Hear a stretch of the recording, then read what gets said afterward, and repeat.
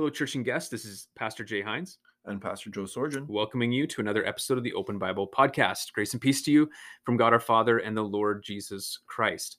This last Sunday, as we continue to work through the book of Philippians as a church, we landed in chapter 3, verses 17 to 14, where Paul exhorted the Philippian Christians to stand firm in the faith, even as they were feeling a lot of uh, pressure from the outside, particularly false teachers who were compromising the gospel.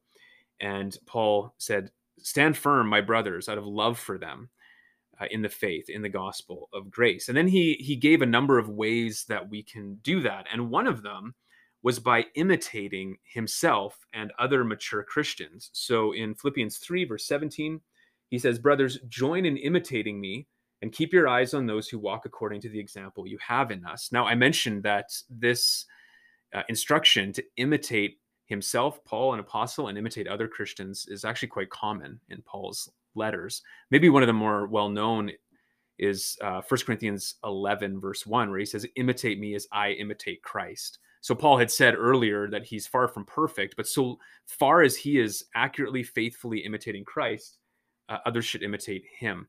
And really, that should be the case for any other Christians who are likewise growing in Christ likeness and are, we might say, further down the road of the Christian faith than we are, that we would look to them and imitate them, and particularly how they've been steadfast in the faith. So, what Joe and I want to discuss briefly in this episode is who are people in our lives that we've imitated, mentors, I guess we could say, other men who maybe were, or women who are further along than us in our faith and who spoke into our lives, but also showed us what it means to live a faithful Christian life. So we'll just give you a few examples and hopefully that spurs you on to consider the same. So, Joe, how about you? Who are some people that you've imitated, some mentors in your life?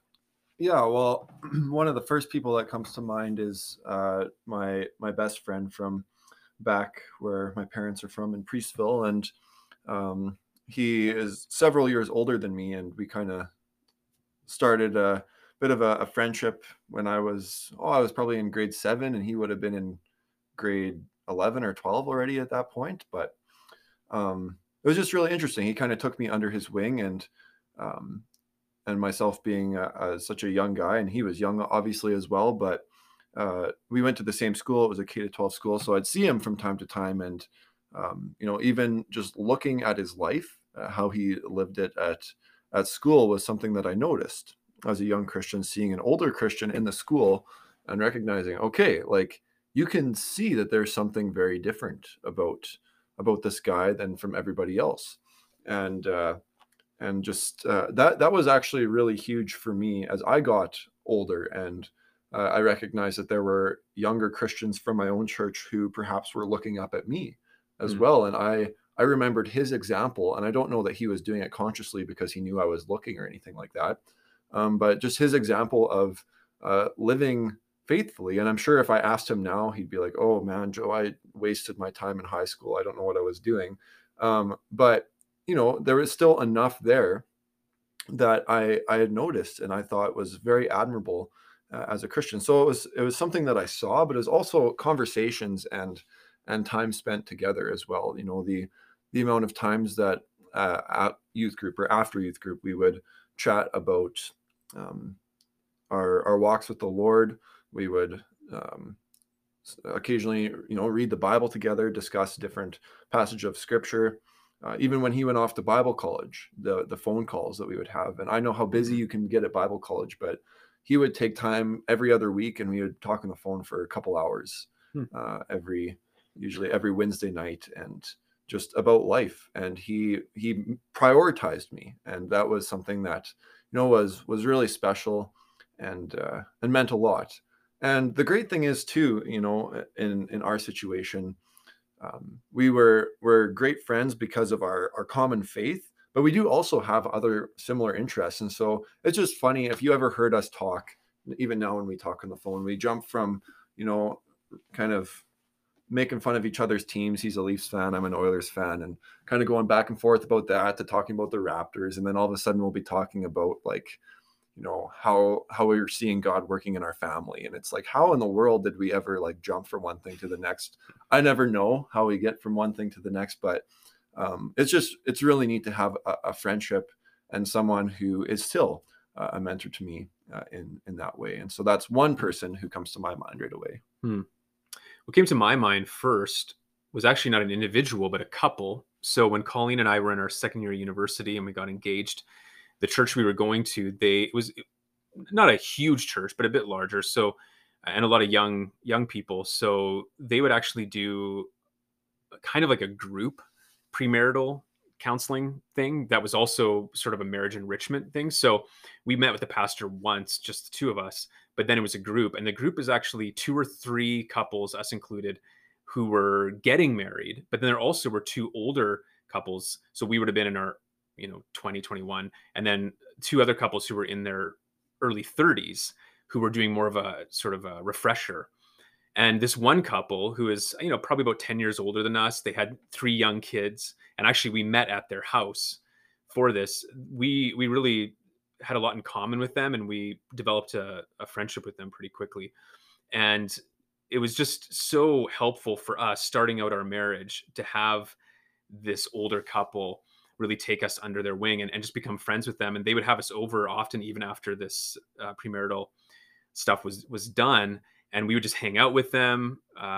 We got to observe not only their marriage, and they've been married, I think, about 10 years at that point, but also just how they parented and the priorities in their life. And it really made us feel quite special, to be honest.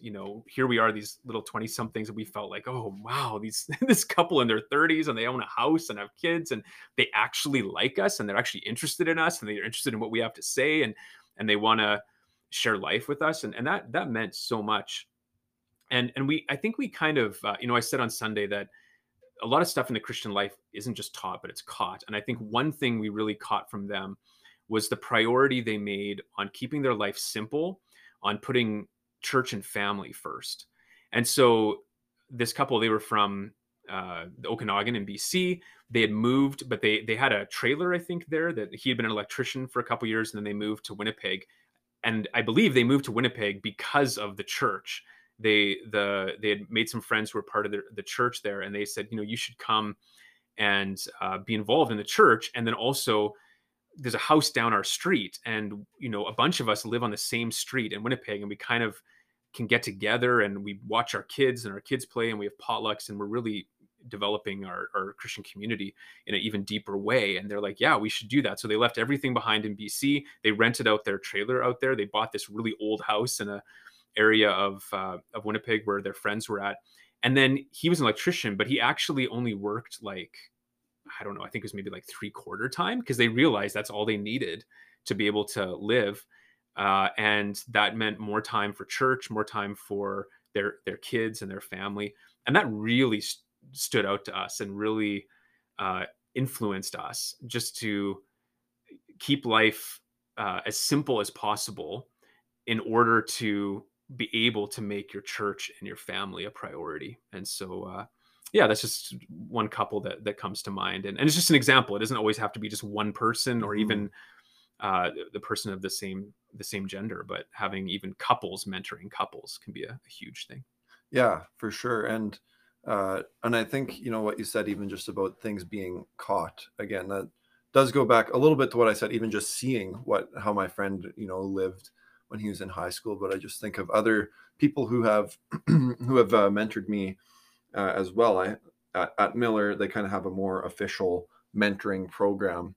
And I was partnered up for my second and third year with the former dean of men there, who's actually the director now at the Winnipeg campus. But that was one of those things. Again, he was someone that I knew a little bit prior to going to Miller, just because him and my dad were friends and played hockey together previously. But there was just always something about him that I saw and I noticed. And what I came to realize it was just this joy, which of course is a huge theme throughout Philippians. But just like, you never know if he was having a bad day or a good day, because he's just like, you would see him and he just had joy. And I just think, I hope I've caught that to an extent, probably not near as much as he did, he has it, but that was just something, probably one of the most valuable things he ever taught me, and we never once talked about it. Mm. It was just something that he did, and I noticed, and I admired about him, was just this joy that he could have in any situation in life, it seemed. And that's something that, again, we see Paul has. He's just like, I rejoice in every situation, and he's in jail while he's writing it. And my former mentor, I think, is someone who would also be able to do that. Yeah.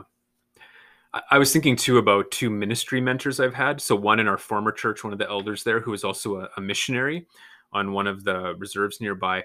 And then my ministry mentor here as well, who's a former pastor and now a Bible school instructor. And when I think about both of them, very different personalities in some ways, different ministries. But, and I think this is what makes such a good mentor. Both of these men have time for me.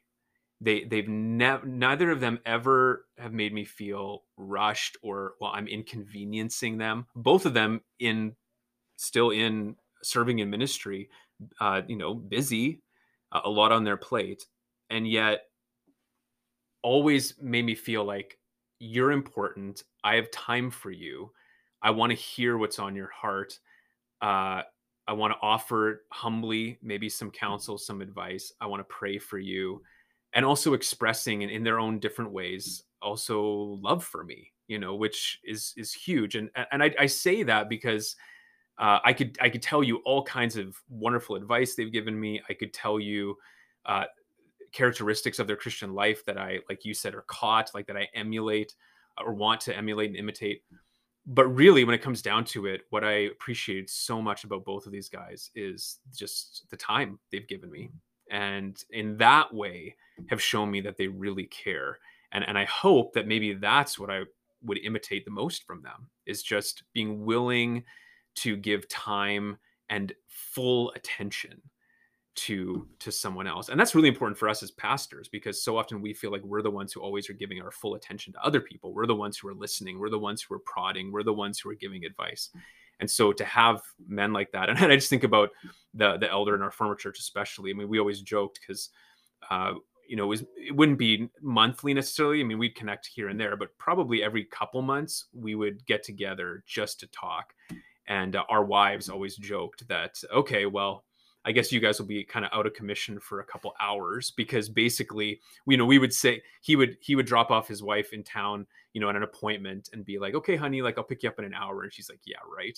I'll bring a book along, because it'll be more like 2 hours or 3 hours, because we would just talk and pray. And that meant the world to me. And as those of you who are listening, who might be considering whether you could be a mentor to someone else, I would just give that advice, that it's not about you having answers to everything. It's not about you living a perfect life. No one does.